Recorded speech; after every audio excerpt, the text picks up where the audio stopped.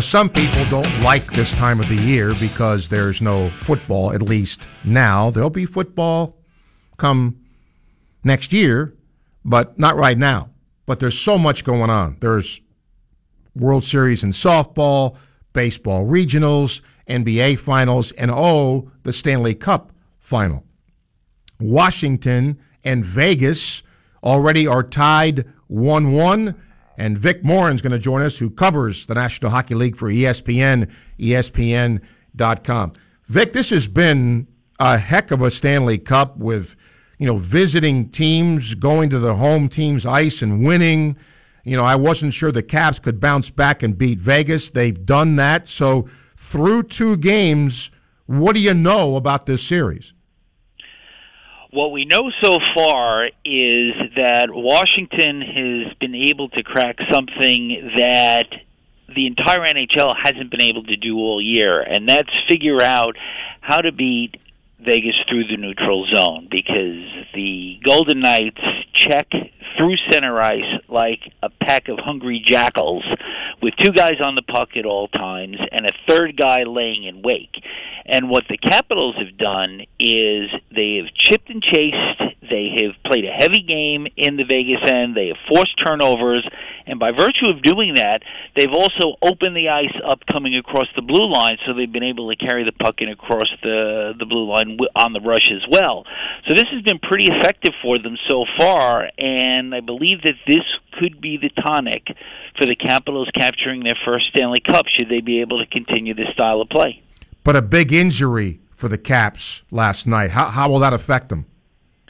No word yet on Evgeny Kuznetsov's injury, which, of course, all of our intelligence is insulted when they call it an upper body injury, because it was very clear that the hit that Braden McNabb laid on Kuznetsov resulted in either an arm or a wrist injury. So the effect is this, is Lars Eller now becomes probably the single most significant forward in the rest of this series, should Kuznetsov not be able to continue.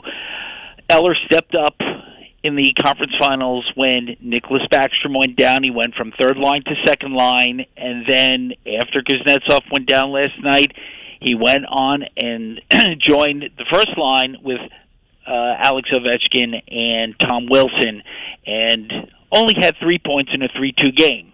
So as much as this loss is going to be a major one for the Capitals if Kuznetsov is out for an extended period of time, Eller has now shown that he's a big game player who is able to step up in big spots, and I would expect he will continue to be a solid contributor for the balance of the series.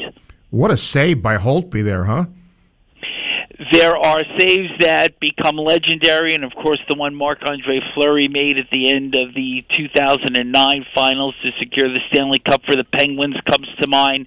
And this one, should the Caps win the Stanley Cup, it will go down in Stanley Cup lore. And if they don't, then it'll be just another great save that saved the game late in the third period. Yeah. When you look at some of these series, as I mentioned, we've seen the visiting team win on the other team's home ice. Do you expect that from Vegas? How will Vegas counterpunch now?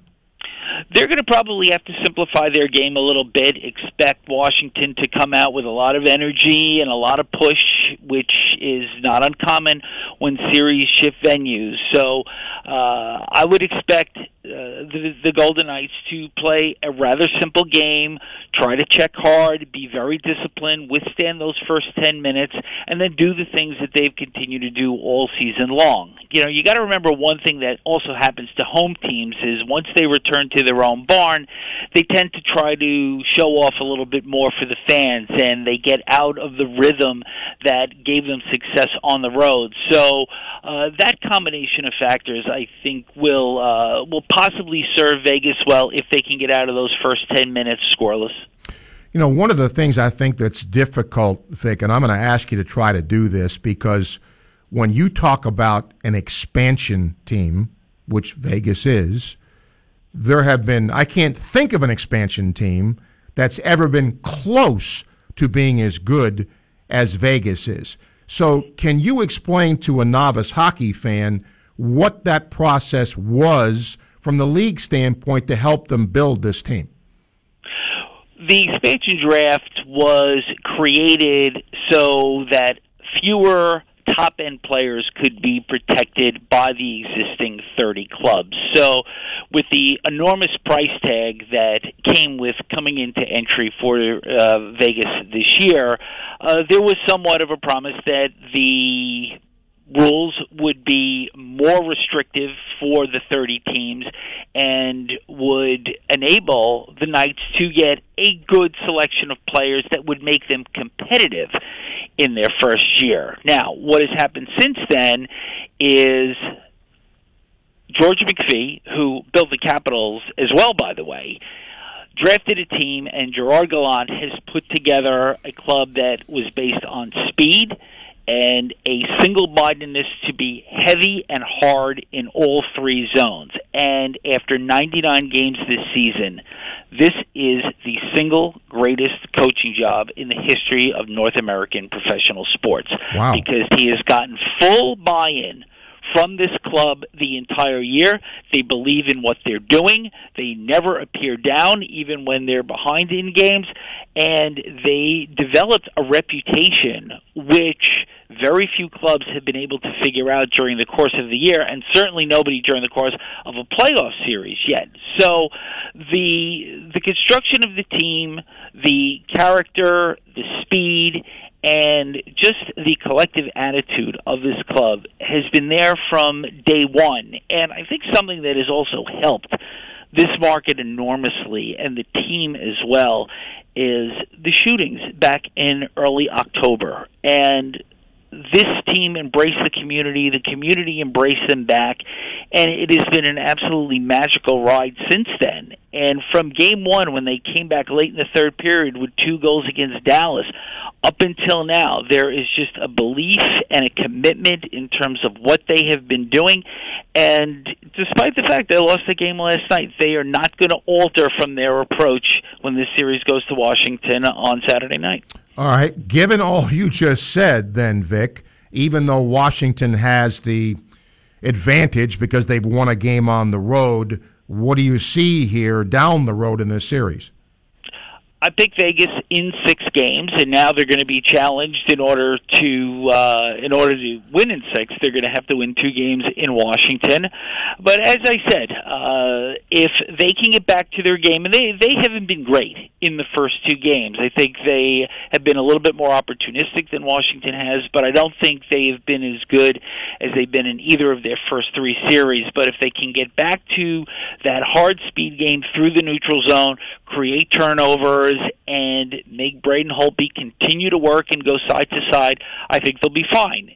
On the other hand, if Washington does what they have been doing, and that is getting the puck through the neutral zone on a chip and chase game, the Capitals may very well go back to Vegas down ahead 3-1 with a chance to win the Cup next week. Interesting. Vic Morin's been our guest, talking Stanley Cup Finals, and we'll see what happens Game 3 as the series shifts to Washington. Appreciate you, my friend. Thanks for doing it.